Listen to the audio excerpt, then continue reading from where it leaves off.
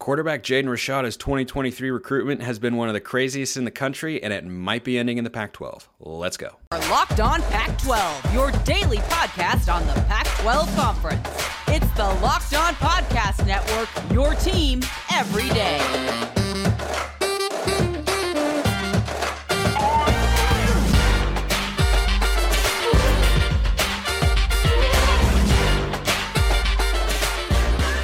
Welcome, everybody, to another episode of Locked On Pac-12. I'm your host, Spencer McLaughlin. Thank you so much for making this your first listen or your first view of the day. Part of the Locked On Podcast Network, your number one source to stay up to date with our beloved Conference of Champions. Please continue to like, comment, subscribe wherever you listen to or watch this show, which today is brought to you by FanDuel Sportsbook, official sportsbook of Locked On. Make every moment more. Visit FanDuel.com/LockedOn today to get started. Later in the show, we'll be talking about Ryan Grubb, Washington's OC, who appears to be staying put. He clearly listens to Locked On Pac-12, which we greatly appreciate. Love the support.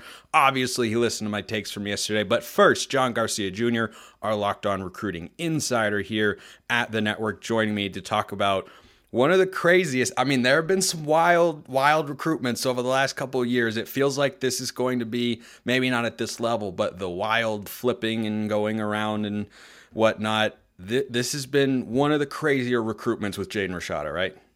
There's no doubt. And especially because so much of it is new territory, right? We're talking NIL, we're talking deals, attorneys, just enrollment, a delay thereafter, already a flip in the recruitment last year in the summer, Miami to Florida. So, yeah, the thing's got layers to it, but it's got that new element, that NIL element that makes it so fascinating. And now he's back on the market, has been released from that letter of intent from the Florida Gators. So it's game on. And immediately you heard buzz for Kenny Dillingham and Arizona State. Immediately you wondered, could Washington or Cal, which did not sign a quarterback in the class of 23, could they get back involved for a kid from Pittsburgh, California, where proximity to home, that was kind of the first thought for a lot of us when we saw this news break. Hey, this got Pac-12 written all over it. Since then, TCU has gotten involved. They got the most recent visit from Jaden Rashada. Obviously, a heck of a first year for Sonny Dykes there in Fort Worth. That offense is certainly going to be more appealing to recruits. So maybe Jaden Rashada finds a fit there. So this thing can go in a lot of different directions. The timeline is like its own story here because this is not a kid who has to sign on National Signing Day. He just got released from the letter of intent. He's done with high school.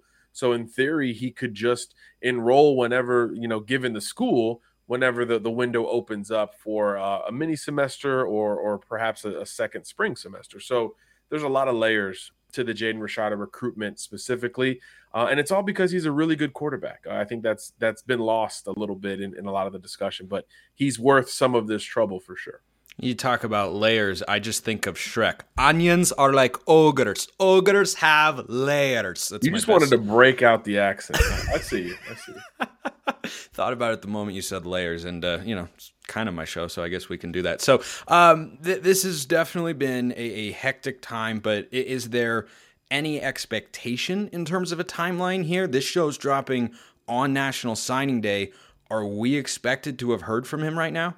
I think this is the first window. This is the first, okay, if something's going to shake, it could start to happen now. Naturally, on National Signing Day, these programs want to push for buzz and momentum, especially if they can land, the best available quarterback recruit in a year in the cycle of 23 that the industry has long called kind of the year of the quarterback, right? So I think a lot of schools would love for it to end on the front end, particularly Arizona State and TCU. I think if it were to extend, it probably opens the door a little bit more for Cal, for Washington, maybe BYU, a couple of others. Colorado has been in contact to some degree. But I do get the sense, and again, this goes along with what we've heard, is just Jaden is exhausted. He has had a rough year perceptionally. He's being viewed as a villain by some, poster child for the drawbacks of NIL in other cases. So there is a sense that he wants to get this done so he can get to college and start and just be on a roster where he can dig into his craft. So there is an accelerated sense which is why you've seen visits the last couple weekends from Rashada's camp. So I do think it's a sooner rather than later scenario, especially because the portal's still going on, right? These quarterback dominoes are still falling in the portal, and a lot of schools want to know where they stand. So I do think it happens sooner rather than later. It could be just more a situation where, hey, can a Colorado, can a Washington command one more trip or two more trips out of Jaden before he is settled? But I do think he's got some intriguing options ahead of him. And having been committed to Miami before Mario Cristobal's first game, and then committed to Billy Napier while Florida was kind of treading water in year one under him, Rashad is obviously already twice verbally committed to a rebuild or a rebrand. So I don't think the 2022 results are going to affect this decision as much as maybe perception would tell us with a blue chip quarterback. For Pac-12 schools, that's good news if you're an Arizona State or a Cal fan, or maybe potentially Colorado. I want to ask you about the Pac-12 potential landing spots, because there are several, not just that have pursued him in the past where there's some relationship. Kenny Dillingham, I think, built a little bit of a relationship with him from his time in Oregon. The Ducks went after him at one point in time. Pittsburgh is in Northern California, so he's got that proximity to the California Golden Bears, who, as you mentioned, don't have a quarterback in the 2023 cycle. I want to start with Washington, though, because when you're talking about NIL playing a factor, I would think, I'm not reporting anything concrete here, but Washington is among those programs the best position to offer him a package that would be appealing on that front. So are you hearing any Rashada to Washington buzz, which I laid out recently on the show, would make a lot of sense? Yeah, this time last year, Spencer, Washington was probably establishing its 2023 recruiting board, and you could argue that Jaden Rashada was their top target. I mean, that relationship was founded around this time early in DeBoer's tenure, and yeah, it was reciprocated. Rashada had visited a couple of times. He had family ties to that school at one point as well. So there's a lot of early smoke with Washington and his recruitment before all the drama became a part of it. And then obviously he kind of moved on. They moved to Lincoln Kienholz, who eventually flipped to Ohio State. So they've been kind of quiet on the quarterback front, other than losing quarterbacks to the portal, which is understandable when Michael Penix comes back. And I'm sure, as you outlined, that's an advantageous situation for a Jaden Rashada, because no matter where he's going to go, even if you throw in a Colorado, a TCU, an Arizona State, there's kind of an assumed starter at all of those schools. If anything, sticking with Florida may have had his chances of playing as a true freshman a little bit higher. So obviously, in this recalculation, he has been willing, at least in principle, to sit and learn behind a veteran. And obviously, Michael Penix has as much experience as anybody. So the situation would make sense. There is familiarity. There is a rapport between that coaching staff and Jaden Rashada. We just haven't heard anything tangible yet in terms of establishing a visit possibility, which is another reason why we think this thing could move pretty quickly as early as National Signing Day, in fact. And in the 2023 cycle, he's not just the highest quarterback that is still hanging out there. He's one of the highest ranked players, period, remaining, because so many now commit in that early signing window. Washington, not the only Pac-12 school hot on the Jaden Rashada trail, shall we say. What about Arizona State? A fascinating thing to look at, as there are many fascinating things on FanDuel, our new sponsor here at the Locked On Podcast Network. They're the number one sports book in America, which is why we're so excited to have them on board. If you're new to FanDuel, that's even better. They have so many great features that make betting on sports fun and easy. Download FanDuel so you can bet Super Bowl 57 between the Chiefs and the Eagles with a no-sweat first bet. You'll get up to $3,000 back in bonus bets if your first bet doesn't win. FanDuel Sportsbook app is safe, secure, and super easy to use, so join FanDuel today at FanDuel.com/lockedon to claim your no-sweat first bet on Super Bowl 57, or download the app, or FanDuel.com/lockedon. Make every moment more with FanDuel, official sportsbook partner of the NFL. Let's pivot to the Sun Devils, John, and Kenny Dillingham has had contact with Jaden Rashada before, going back to his time as the OC at Oregon. Is that giving ASU some good vibes on potentially an inside track to land this guy?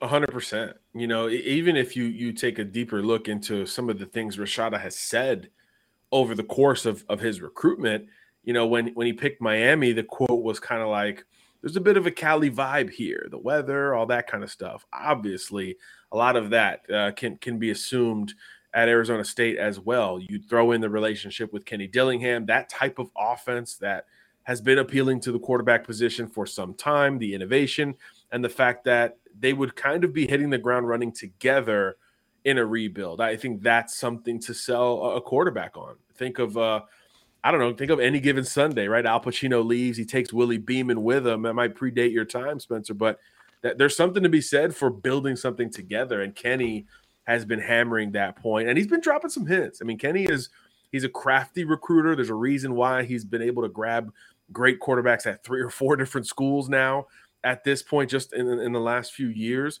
He's been dropping some hints of confidence with Jaden Rashada, and I think there's reason to believe if he is Pac-12 bound, that Arizona State would make a lot of sense. His father played there. Harlan Rashada, played at ASU, so there's a ton of familiarity there.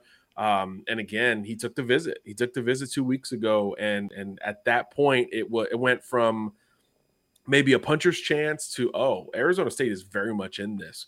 And then the TCU trip was set up, and now that one between those two feels like a coin flip for that number 1 spot. So Arizona State absolutely in the Pac-12 probably has the best chance today, before any other visits are set, to actually land Rashada and keep him in Pac-12 country.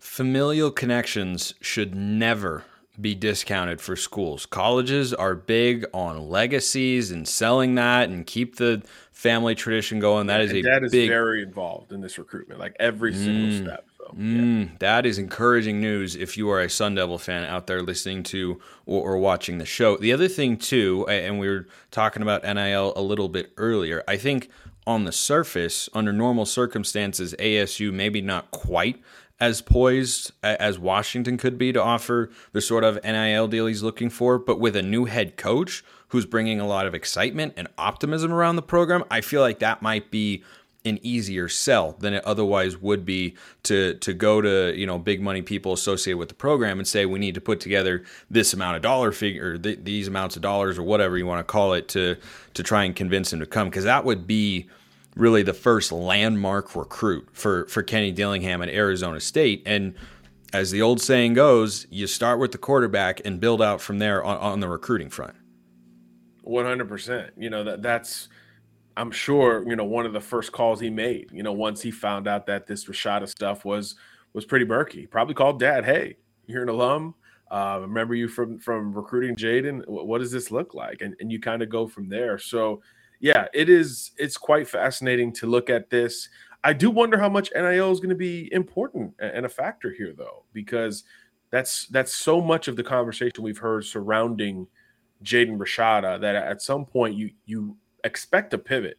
Like I said, there's a fatigue from Rashada and his camp. There is an urgency to just get to a college. And look, there's still this notion that, if you are good enough and all that stuff's coming anyway, right? All that potential, if you start living up to it, the NIL figures and the deals and all that stuff will eventually come, especially for a quarterback. There shouldn't be as much of a worry in that regard. Although clearly, according to some reports, that deal at Florida was about as big as we've seen in the NIL era, including current players, including the Bryce Youngs and the CJ Strouds and the Caleb Williamses of the world, who have all done very, very well on an NIL front. So fascinating all around. But I do get the sense NIL is not playing as big a factor this time around. Doesn't mean it's invisible, but I don't think it's as big a factor. And some of the schools involved here, you're talking about Cal, Washington, Arizona State, TCU, neither of those are known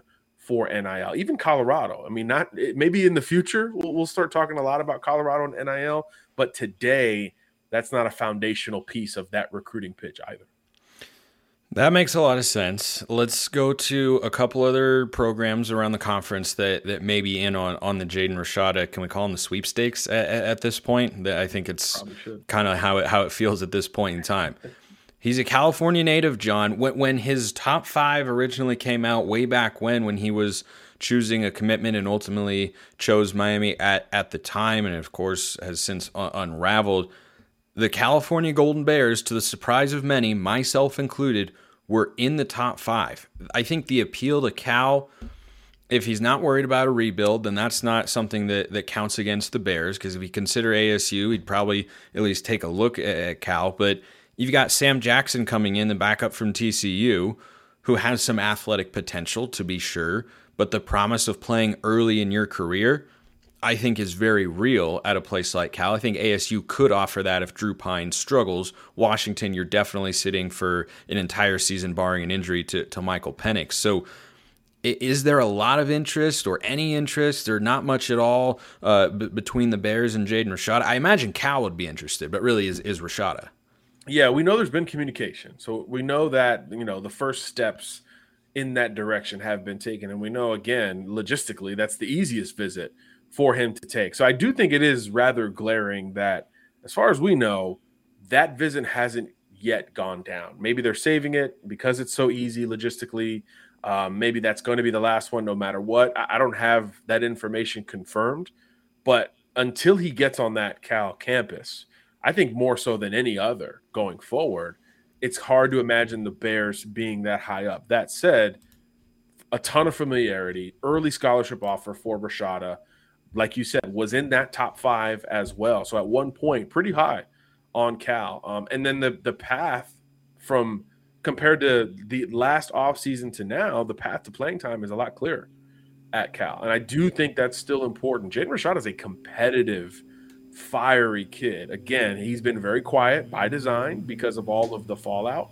He hasn't been on social media. He certainly hasn't done interviews and any of that stuff, understandably so. But human to human, this is a fiery, competitive kid who wants it and believes he's the best player in the country, not just the best quarterback. So if there is a path to playing time to sell, I do think that could be an angle to win in this recruitment. Again, I think at Florida there was talk that this was going to be a day one starter potentially. So I do think that's something important in Rashada's decision making. So if Cal backs in, gets back in, I do think that will be a potentially accelerated movement from them because of the logistics and because of the optics of maybe being the guy from day one. And I think bringing in an inexperienced quarterback like Sam Jackson, even though it's via the portal and typically transfers at that position are going there to start, I don't think that automatically indicates that he's the definitive go-to starting quarterback, and it could turn into a fascinating battle. Couple programs just to wrap up on the Jaden Rashada front, which, if he commits on National Signing Day, then we'll be talking about this again on tomorrow's show. If he doesn't, then we'll just continue to follow it as the headlines evolve. But Oregon was after him a while back, never got anywhere super serious. Kenny Dillingham isn't there anymore. I don't get the sense that they could reemerge as a player, but Oregon and Colorado are kind of if you were looking at our friends at FanDuel, the odds right now for most likely Pac-12 schools would be plus 300 Arizona State, probably plus 500 Washington and Cal, and then you'd be getting to the plus probably 800 and beyonds in terms of odds for Oregon and Colorado. Heck, I think the Buffs would probably have a better shot in that sense. But do you have any inclination for those two schools about whether or not they could start to rise as a contender? Yeah, I think Oregon is definitely the furthest away at this point. They signed their top quarterback in 23, Austin Novosad, after the Dante Moore situation, moved very quickly in that regard, actually. Credit to Will Stein, the new OC. But Colorado just feels like interest. It's been reciprocated. But they also brought in multiple quarterbacks, including a flip of a Kansas player. And obviously Shedeur Sanders, independent of these other schools, has more eligibility. He's got multiple years of eligibility left. So if playing time in that path is a priority, Colorado feels like a longer shot than Oregon in that sense. So I do think that some of these other Pac-12 schools are in much better position to potentially land a Jaden Rashada. But again, I mean, we're never going to count on Deion on this pod or any pod I ever do, right? Because, I mean, they're probably signing Cormani McClain Wednesday. And, they were in the Nicholas Harbor sweepstakes for 10 minutes, and it was a big deal. That is the impact here. So I certainly won't underestimate him for any recruit, particularly a quarterback. I think that would make you a very wise man, of which John tends to be on the recruiting front. But he has knowledge outside of that footprint as well, and I want to pick his brain on one move or lack thereof by one Ryan Grubb up at Washington. But first, if you're looking for a delicious treat, but you don't want all the fat and calories, then you gotta try a Built Bar. We got through the holidays. They were somehow a month ago. Time flies when you're having fun, as we always do here on the show. My goal consistently is to eat a little healthier, and if you're like me and you want to eat healthier, but you don't want to compromise taste, then I've got the thing for you. You got to try Built. What makes Built Bars so good? Well, for starters, they're covered in 100% real chocolate, 100% pure, wonderful, meltable. Don't leave them somewhere when it's hot. I've done that in the summer before. Still tastes really good, though, because they've got so many great flavors like churro, peanut butter brownie, and coconut almond, and so many more. Head to your nearest Walmart today to the pharmacy section. Grab yourself a box of Built Bars. You can pick up a 4-box of cookies and cream, double chocolate, or coconut puffs. You can go to Sam's Club as well and get a 13-bar box, or check them out on Built.com.